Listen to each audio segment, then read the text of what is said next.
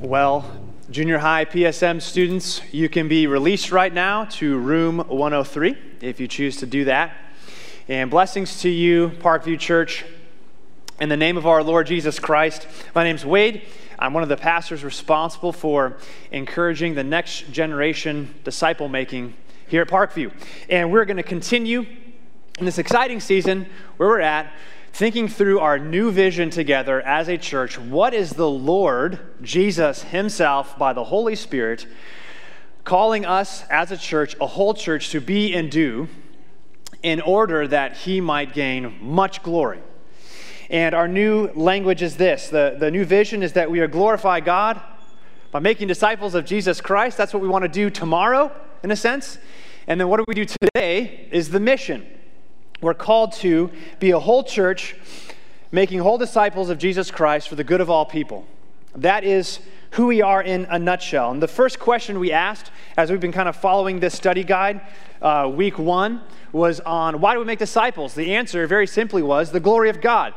God the Father's great passion, his number one agenda item on his task list, is to see his son Jesus honored and treasured and loved and adored by more and more people. That is the glory of God. The greatness of Jesus being embraced and loved, thrilling hearts. That's what God the Father is passionate about. And so we want to be a part of that plan as a church.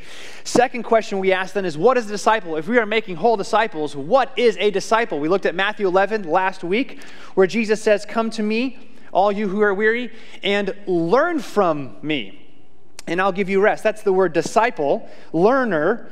And we emphasize that learning Christ, being a disciple, is not just academic brain knowledge, but it's learning, yes, convictions in our head that then transform our hearts in love for Jesus and then empower our hands to live like Jesus as a witness to our neighbors and surrounding world. Learning Christ together.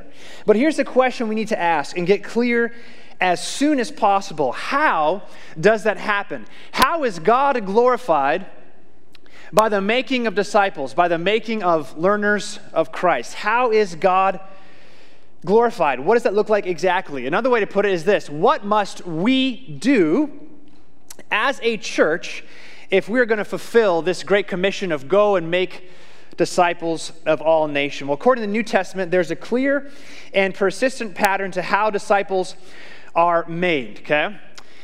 And in a slogan, we're changing language. Hopefully, my prayer has been that language is changing at Parkview Church.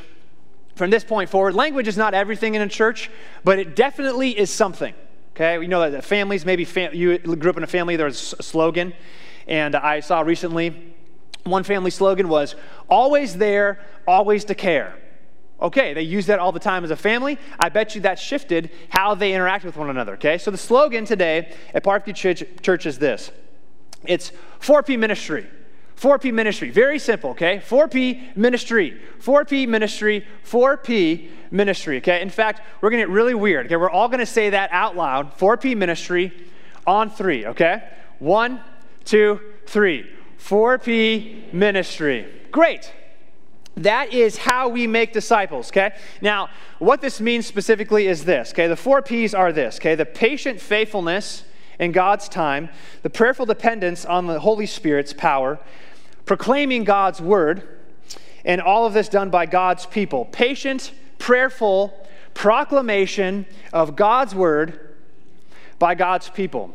The patient, prayerful proclamation of God's word by God's people. If you turn to that section 3 that we're on this week, you'll see that there in just a different order, right? The proclamation of the word of God, prayerful dependence on the Holy Spirit, people acting as God's fellow workers, perseverance, step by step. The patient, prayerful proclamation of God's word by God's people. That is how we make disciples at Parkview Church. Now, here's the deal. We did not invent that. Now, we got the language from these church leaders in Australia, but this 4P language is actually all over the New Testament. It's not something that we as leaders somehow just dreamed up all of a sudden and say, hey, here's a cool, successful little tip. Let's do 4P ministry and shazam, our church will grow. All we're doing is opening our Bibles and seeing the clear pattern throughout God's word of what he calls his people to do. In fact, today, we could turn to loads and loads of different New Testament passages that are all about 4P ministry as the means by which God forms whole disciples, okay? We go to Colossians 1, 28 to 29. Next week, we'll look at Ephesians 4. Pastor Thomas will be preaching on that. It's all over Ephesians 4. It's all over the book of Acts. Basically, the book of Acts is when 4P spreads just viral, okay? Romans 10, it's all over Romans 10. It's all over Romans 1 as well, okay? It's all over the New Testament, okay? So all I'm trying to say is this, okay? We did not invent this. This is God's design for his people in his word and how we make disciples, okay? Now today, we're going to look at 1 Thessalonians 1, 2 to 10. 1 Thessalonians 1, 2 to 10, again, it's just one of those core New Testament passages that give a clear picture that 4P ministry is God's design for every single Christian, okay? 4P ministry is not a secondary add-on to the Christian life, that there's this thing called living the Christian life, and then when you get super powered up to the next video game level of Christianity, you then go, did you supercharge into 4P ministry? That's not it. The New Testament, normal, average, ordinary Christians, how we grow, how we change, how we help one another grow and change, it's all through 4P ministry. And in this passage, Paul is getting excited, okay? He loves this church in Thessalonica because he sees the Lord at work in them, transforming them, making disciples. Paul had visited there earlier and had proclaimed the gospel, had prayerfully proclaimed the gospel patiently over time. This church had been built, and then he's writing to this church and he's trying to encourage them to convince them that they are the beloved ones of God, that God had chosen them out of his sheer mercy and grace. Verse 4, he says, I know that God loves you, that he has chosen you.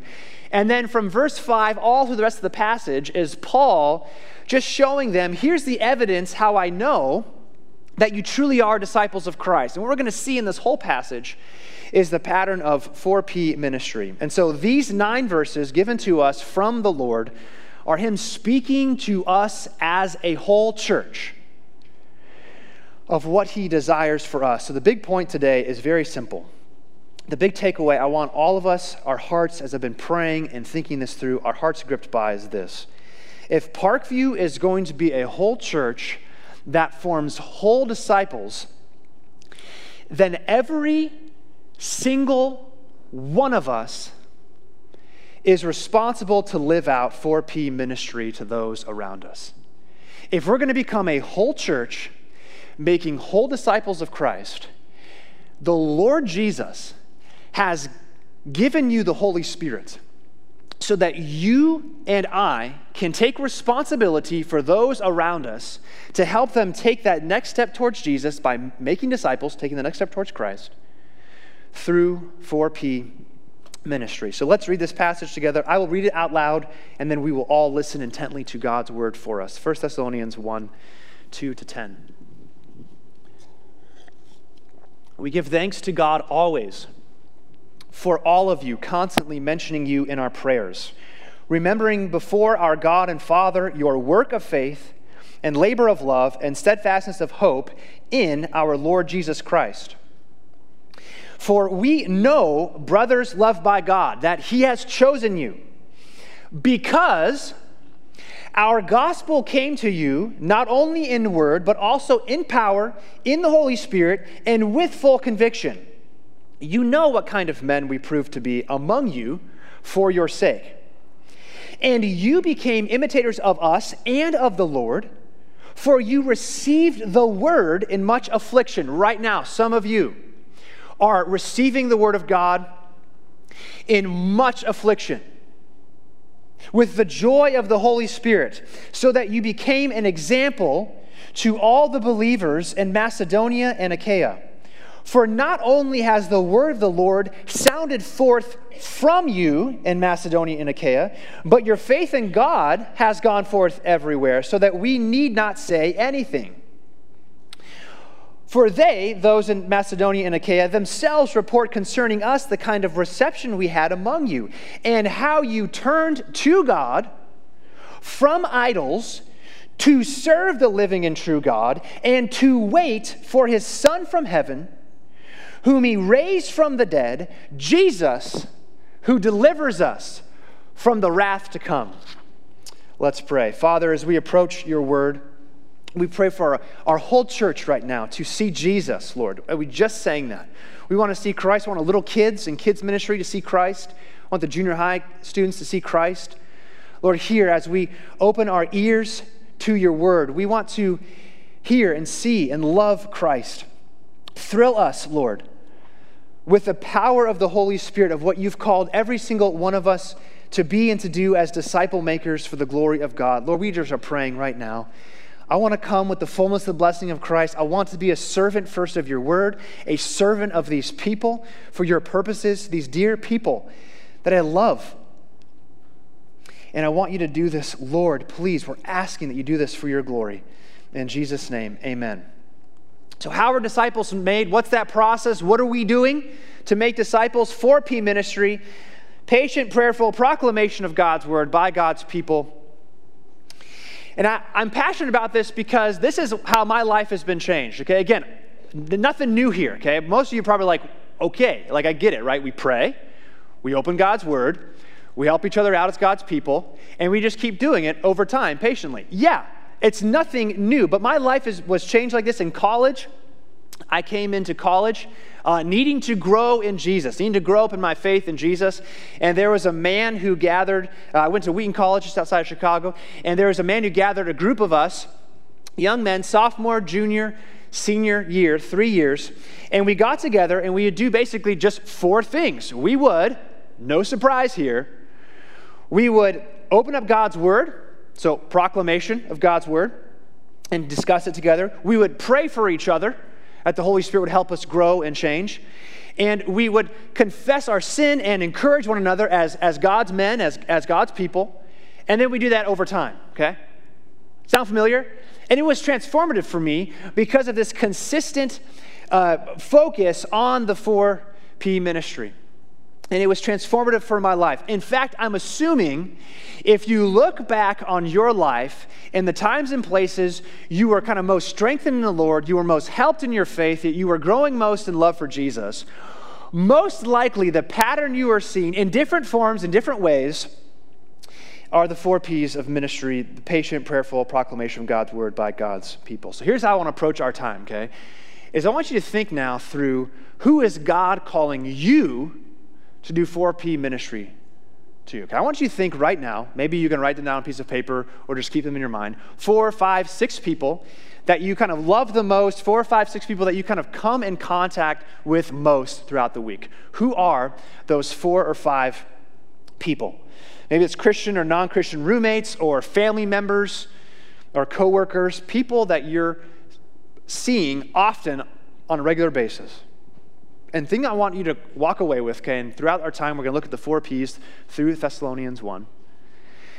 We're going to notice this, okay, that Jesus Christ wants you to help those very people take steps closer to Jesus through 4P ministry. That's it.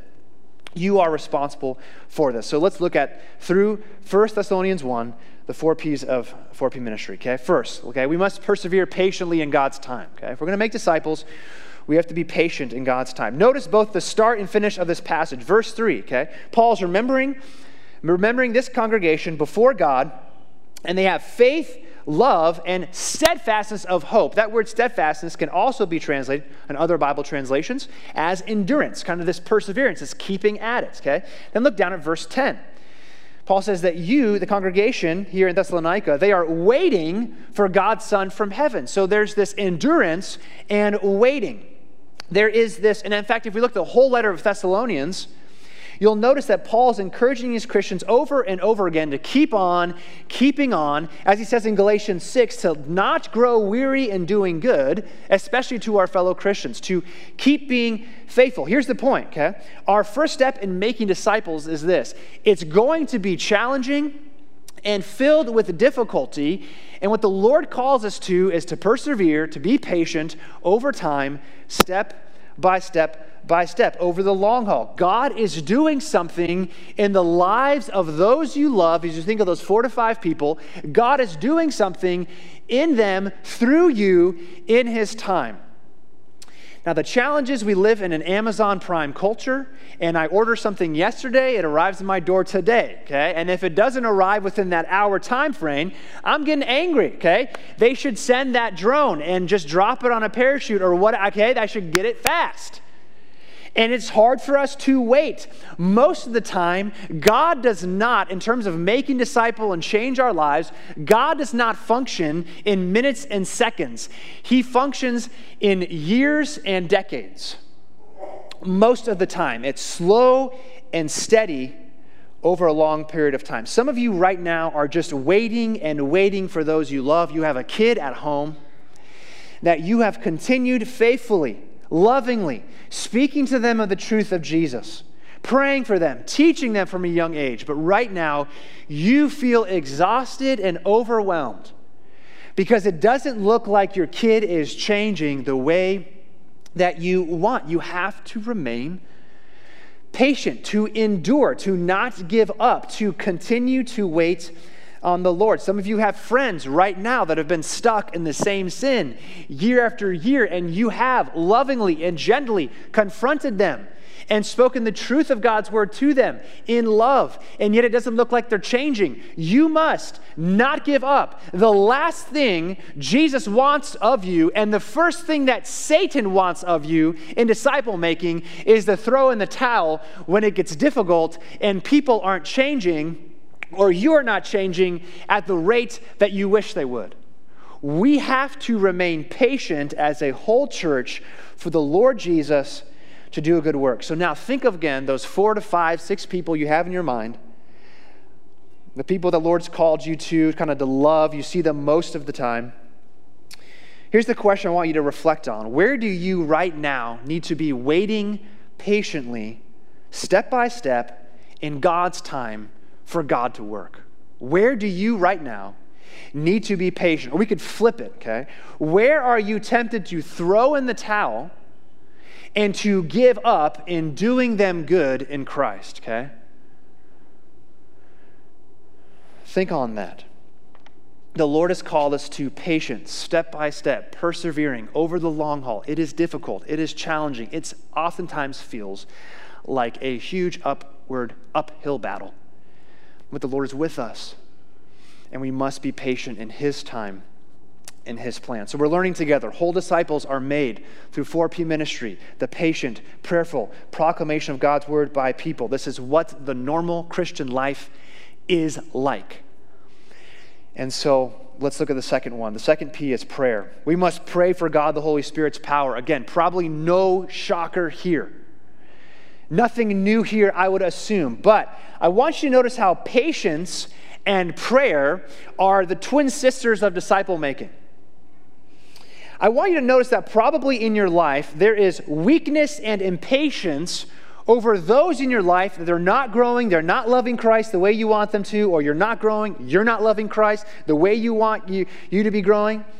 And what happens is it will produce this sense of a felt weakness, this kind of felt helplessness. This oftentimes feels like despair, this getting close to kind of giving up.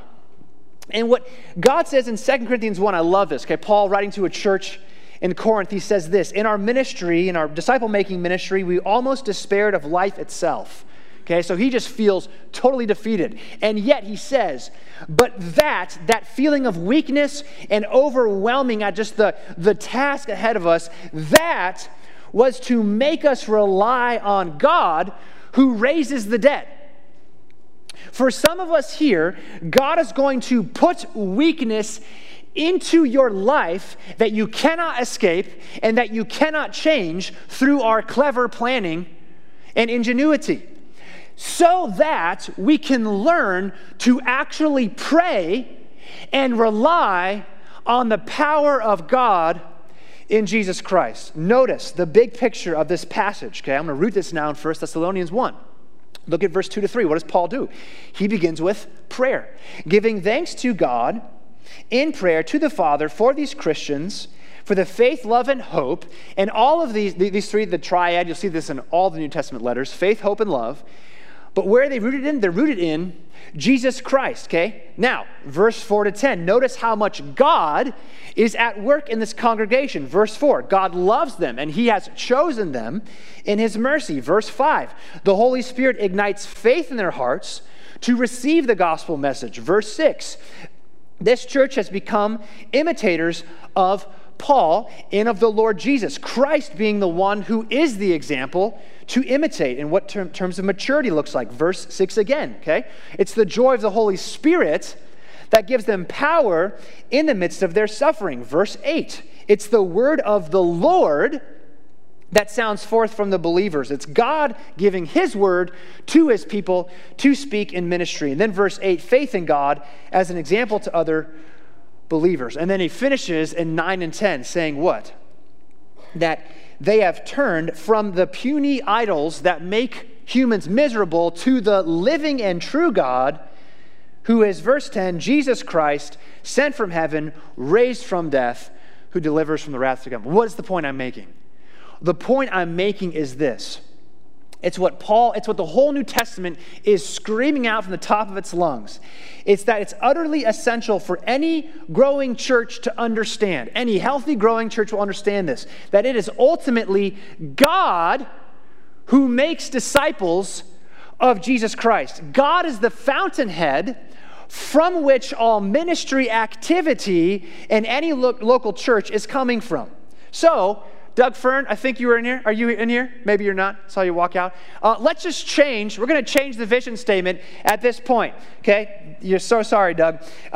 It's not that we exist to make disciples of Christ for God's glory. It's that God exists to make disciples of Jesus Christ for his own glory. That's what God is doing in this world. It's God's word.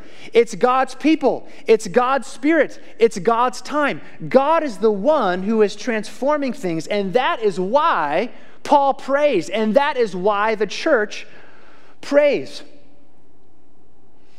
This is the clear New Testament pattern. You'll see it in Colossians, Ephesians, Philippians. The book of Acts, again, is the story of how God makes disciples through the praying of his people. It's in Acts 4, it's in Acts 16, it's in Acts 6, people praying to God. The result is spirit-empowered disciple making and growth. It's summarized, for me, one of my favorite statements of the whole New Testament is this, 1 Corinthians 3. It's neither he who plants nor he who waters is anything. It's not us making disciples that is the primary, most important thing. Paul says, but it's only God who gives the growth. Parkview, it's very clear. If we want to become a growing church, if we want to become a healthy church, a church where new disciples are made, where mature disciples are growing up in Christ, the only option we have is to become a praying church. Unless the Lord builds this house, we who build it labor in vain. Brothers and sisters, we must become a praying church, or we will become a dying church. At the same time, I just want to encourage us right now. I see this happening. A group of women meet every Sunday afternoon to pray for this church, an unseen work of love for this congregation. I love seeing people join us for Tuesday, 7 a.m. Zoom. Everyone's invited, and there are people showing up and praying their hearts out to the Lord. Steve Ratchke, I love that brother because he's a praying man, and he's been teaching this church how to pray for years and years and years. Sunday morning, there's a prayer team as well. We are praying. There are ways in which we are praying, but we need to feel our weakness more and more so that we can rely on the power of God through the Holy Spirit who raises the dead. Okay, here's the deal. We live in Iowa, which is the field of dreams. Okay, which is, right, if you build it, they will come. How about Parkview Church becomes the gospel of dreams, the church of dreams? If we pray it, God will come. If we pray it, God will come. Pastors and elders just are longing right now with all of our hearts to see the Holy Spirit pour out power and blessing on this church in a way that can only explain that God is among us. Don't you want your life to be a miracle for Jesus Christ? And to turn away from the blah, blah Christianity that so many of us are wrapped into? Let's pray for the power of Christ to be poured out on us by the Holy Spirit so that we might do something that can only be recognized as a work of God and not human cleverness and planning, although human planning is important. It's just not fundamental. So we must be patient. We must pray. If we're going to make disciples, we then need to, third P, proclaim God's word. We must proclaim God's word in whatever way we can. Paul, in these verses, identifies two things, two evidences that these are faithful disciples here in Thessalonica. First, they receive God's word proclaimed, and then they give God's word proclaimed. They receive the proclaimed word, and then they become proclaimers of God's word. Look at verse 5. It says, Paul says, the gospel he proclaimed came not only in word, the logical content that's understandable, but also in power in the Holy Spirit and full conviction of its truthfulness. And then Paul continues his argument in verse 6. He says, you received the word in much affliction with the joy of the Holy Spirit. But then verse 8 he says, what? The word of the Lord sounded forth from you. So they received it, verses 5 to 6, and then the word of the Lord came forth from them to the surrounding regions. So in the Christian life, we need word reverberation, where we come on Sundays or community group or in personal Bible time or with your spouse or your friend, and we hear God's word to us into our ears, igniting faith in our hearts, and then we turn around and we look outward to the people around us and we serve them, speaking God's word, proclaiming God's word. It is the calling of every Christian. Okay, right now, our college students are just crushing this. It's amazing. And especially our student leaders, whom I love and admire so very, very much. They are doing a fantastic job. We have been helping them receive God's word, Gabby and I as staff. And then they're going on campus right now and proclaiming forth. Okay, the word of the Lord is sounding forth. We just heard a story of two of our men. They had a Friday evening late night dinner, which happens in college all the time, most likely at McDonald's, since I know who this guy is. He loves McDonald's. And there he was sitting down with one of his friends from our college ministry across the table from a new freshman who's basically saying to them, I don't know what God is like. And then this Parkview College ministry leader and this other member of the college ministry crew began just explaining to this new freshman who Jesus is. Receiving the word of Christ, proclaiming forth the word of Christ. It is the pattern of the New Testament. And notice then also, what is this word that we are proclaiming? What is this word that we are proclaiming? Well, if you look down at the pattern, verse 5, it says the gospel, verse 6 says the word, and verse 8 says the word of the Lord. It is the gospel word of the Lord Jesus, which then is summarized in verse 10, which says, Jesus is God's Son, sent from heaven, raised from death, who delivers us from the wrath to come. The message we are speaking to people, okay, as you think about those 4 to 5 people, 6 people in your mind, the thing they fundamentally do not need is good advice. What they don't need is a pep talk of Bible verses slapped onto their problem. What your teenage daughter swimming in anxiety does not need is further challenge and commands from mom and dad to have more faith. What your suffering coworker or friend needs is not just some pep talk lobbed down to them, but good news of Jesus proclaimed to them. We need to become, in a decreasing way, a community that just gives good advice all the time. Good advice is helpful, don't get me wrong. Less good advice and more good news. More good news about Jesus. As the Holy Spirit convinces us of 4P ministry, the result will be us as a church talking about Jesus all the time. It will become more and more non-awkward before service, after service, to talk about what are you enjoying about Jesus, what are you learning from God's word, to give and take back and forth, praying for each other, because we understand the good news of Christ, which is that God's love sends the Son of God to rescue the people of God from the wrath of God. That is good news that we can proclaim to one another. So think about those 4 to 5 people. Are you structuring time praying for them? But also, what aspect of the good news of Jesus from the Word of God do you need to clarify right now with those people? What aspect of the good news of Jesus, as you pray for them, be praying for the specific aspect of the Word of Christ, the gospel Word of Christ, that you need to speak to those 4, 5, 6 people the Lord is calling you right now to speak to. I experienced this recently. To Doug Fern just a couple days ago, just felt haunted by guilt from something in my past. We all know what this is like. Satan does copy and then paste onto your brain of something that you know happened like 7, 9, 10, 15 years ago. It's one of those days I just felt discouraged. Honestly, just felt so discouraged. And so I called Doug Ferns, like, here's where I'm at. Just feel a bit defeated. And what he did is he talked to me for maybe 3 minutes max about Jesus. And it's all that I needed that day to take one step forward, to be rid of the guilt because I'm cleansed through the blood of Jesus Christ. It was wonderful. Okay, every struggling sinner here in this church needs a friend, needs a mom, needs a dad, needs a coworker who is willing to speak openly about the loveliness and goodness of Jesus Christ. That there's no more wrath reserved for those who have trusted in Jesus because he has taken that wrath. There's no condemnation for those who are in Christ. That is the gospel word that we proclaim. So we're called to make whole disciples of Christ. We do that through 4P ministry, patient, prayerful proclamation of God's Christ-centered word by his people. And the last P, right? The fourth and final P is people. Now again, notice how the fourth P does not say pastors. Now pastors, yes, are responsible for the teaching and proclamation of the word of God among God's people. Beautiful and blessed, and we're going to hear more about that. Ephesians 4, equip the saints for the work of ministry.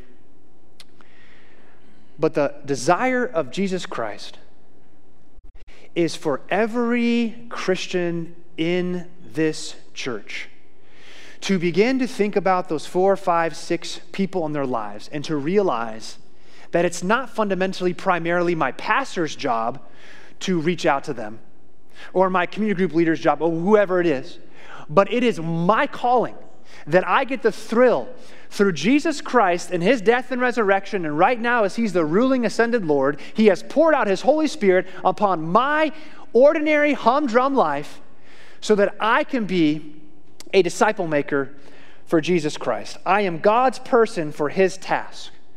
And notice that in this passage. It's hard not to, it's just all over what Paul is saying, right?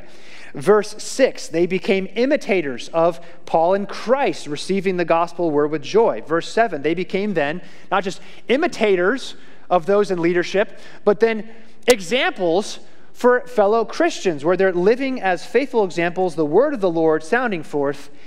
But notice what their example, fundamentally, what Paul calls their attention to, the very end. Verse 9 and 10. What does he say? He says it's not their increased morality or better discipline or hard work ethic. It's what? Their repentance. The example here at Parkview Church that we are called to demonstrate is an ongoing lifestyle of repentance, which from this passage we learn is turning away from the cultural idols, whether they be comfort or sexual pleasure or use of money or however it is that our culture says, wow, that's what's most important, that we, by the help of the Holy Spirit, saying no to idols and turning to God, the living and true God, and serving him and loving him. That is what repentance is, turning away from and turning towards Jesus Christ. And what Paul is saying is that this church has become famous, totally plagiarizing Thomas Hoke here, famous for repentance. Famous for repentance. If there's one thing our hypocritical, self-justifying, abusive world needs, are humble, honest Christians who are willing to take off the mask, throw it in the trash, and actually admit where we are tempted to be lured away from a faith in Jesus Christ, and how the Lord is at work changing us patiently over time through his word to become more and more loving what Jesus loves. Here's the final question I want you to ask. As you think about those 4 or 5 people, you've been thinking patiently, where do you need to wait on the Lord? Praying, how are you structuring prayer time for them? Praying for the Lord's power. You've been thinking about, okay, what aspect of the gospel word of Christ do I need to proclaim? But I want to ask the final question is this. Are you right now as a church, as a member at Parkview Church, as a Christian united to Jesus Christ, as a disciple, are you living in such a way that you demonstrate as a person that you humbly need the mercy of Jesus Christ every day? Are you showing an example to fellow believers that Jesus Christ did not come to help us become nicer, better people, but he came for ruined sinners to reclaim them and restore them to newness of life by his power. Are we admitting our sin? Are we admitting our struggle? Are we admitting the things that we battle against so that we can give testimony to the power of Christ at work in us? Recently, a community group member of mine did this. It was so amazing. He sent me a text and he said, "Hey, brother, I am struggling with lies from Satan today. Would you please pray for me to focus on Christ?" And you know what happened in my heart towards that community group member?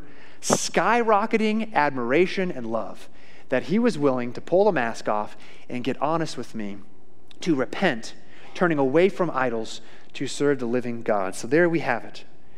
How are we making whole disciples? 4P ministry.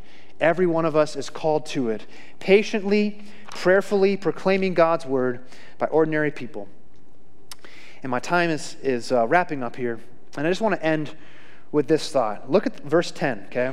Where it says, "We wait for his Son from heaven, whom he raised from dead, Jesus, who delivers us from the wrath to come." I want us to realize that as you think about those 4, 5, 6 people in your life, that what we are doing every day in terms of 4P ministry and disciple making is we are on the precipice of eternity. That there is a time coming when God's judgment will come, where Jesus will return to restore all things. And I think, sadly, unfortunately, right, 9/11 has exposed how quickly, how life is so short, and that we are going to face eternity.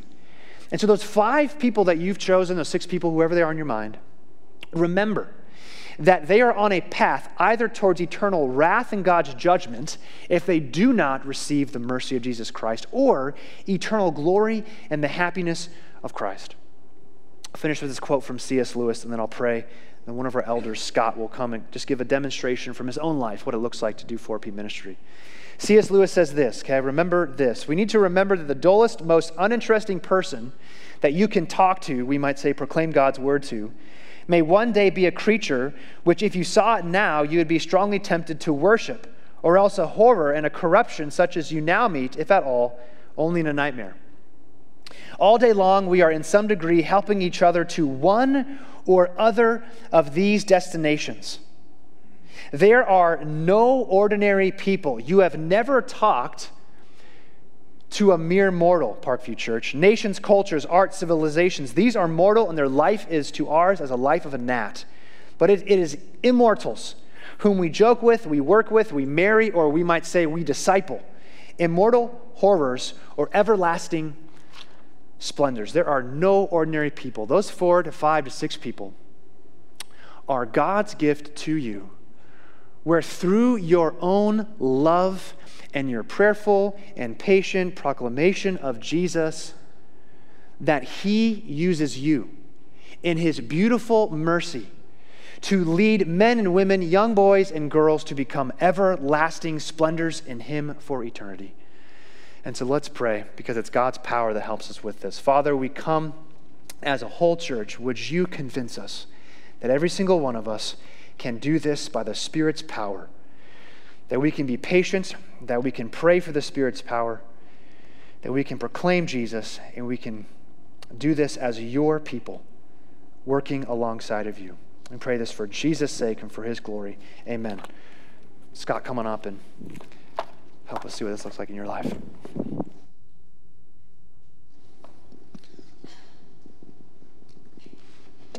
Good morning. My name is Scott Eberly. I'm an elder here at Parkview. I was asked to answer the question, who are you helping to take the next step to learn Christ through prayer and the Word? And what does that look like? First, my first step was to pray to Jesus to use me for this purpose. He has not disappointed over the last few years.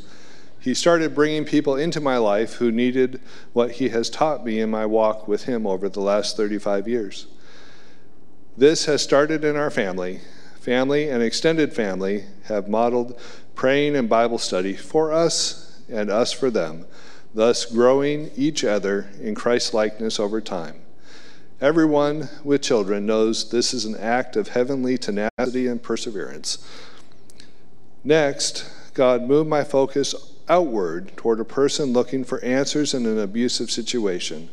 As a physician, I did not have medicines, but asked, "Do you have a faith tradition to rely on to give you hope?" The answer was childhood Catholicism, young adult Protestantism, but nothing recently. I said, "The Bible has some really good help in these areas. Let me send you a few passages." This was followed by reading through the whole Bible and a much stronger, healthier relationship with God and family. Finally, I was led to the people of Parkview. In our community group, Pastor Rashke's Saturday morning men's group, a read through the Bible group, and the elders. Taking the time to develop deeper relationships with these people over coffee or tea, an hour or two at a time, we engage and grow together.